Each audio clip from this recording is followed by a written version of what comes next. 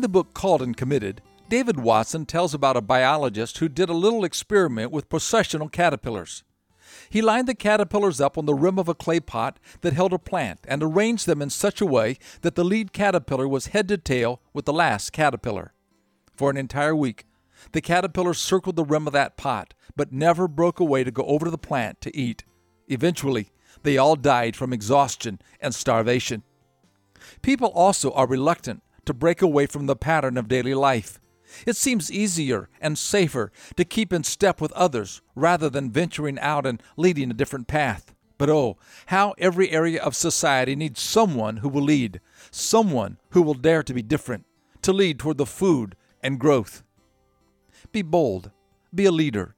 Your organization or company may be poised on the edge of a great opportunity, but everyone seems hesitant to take the risk, to step out.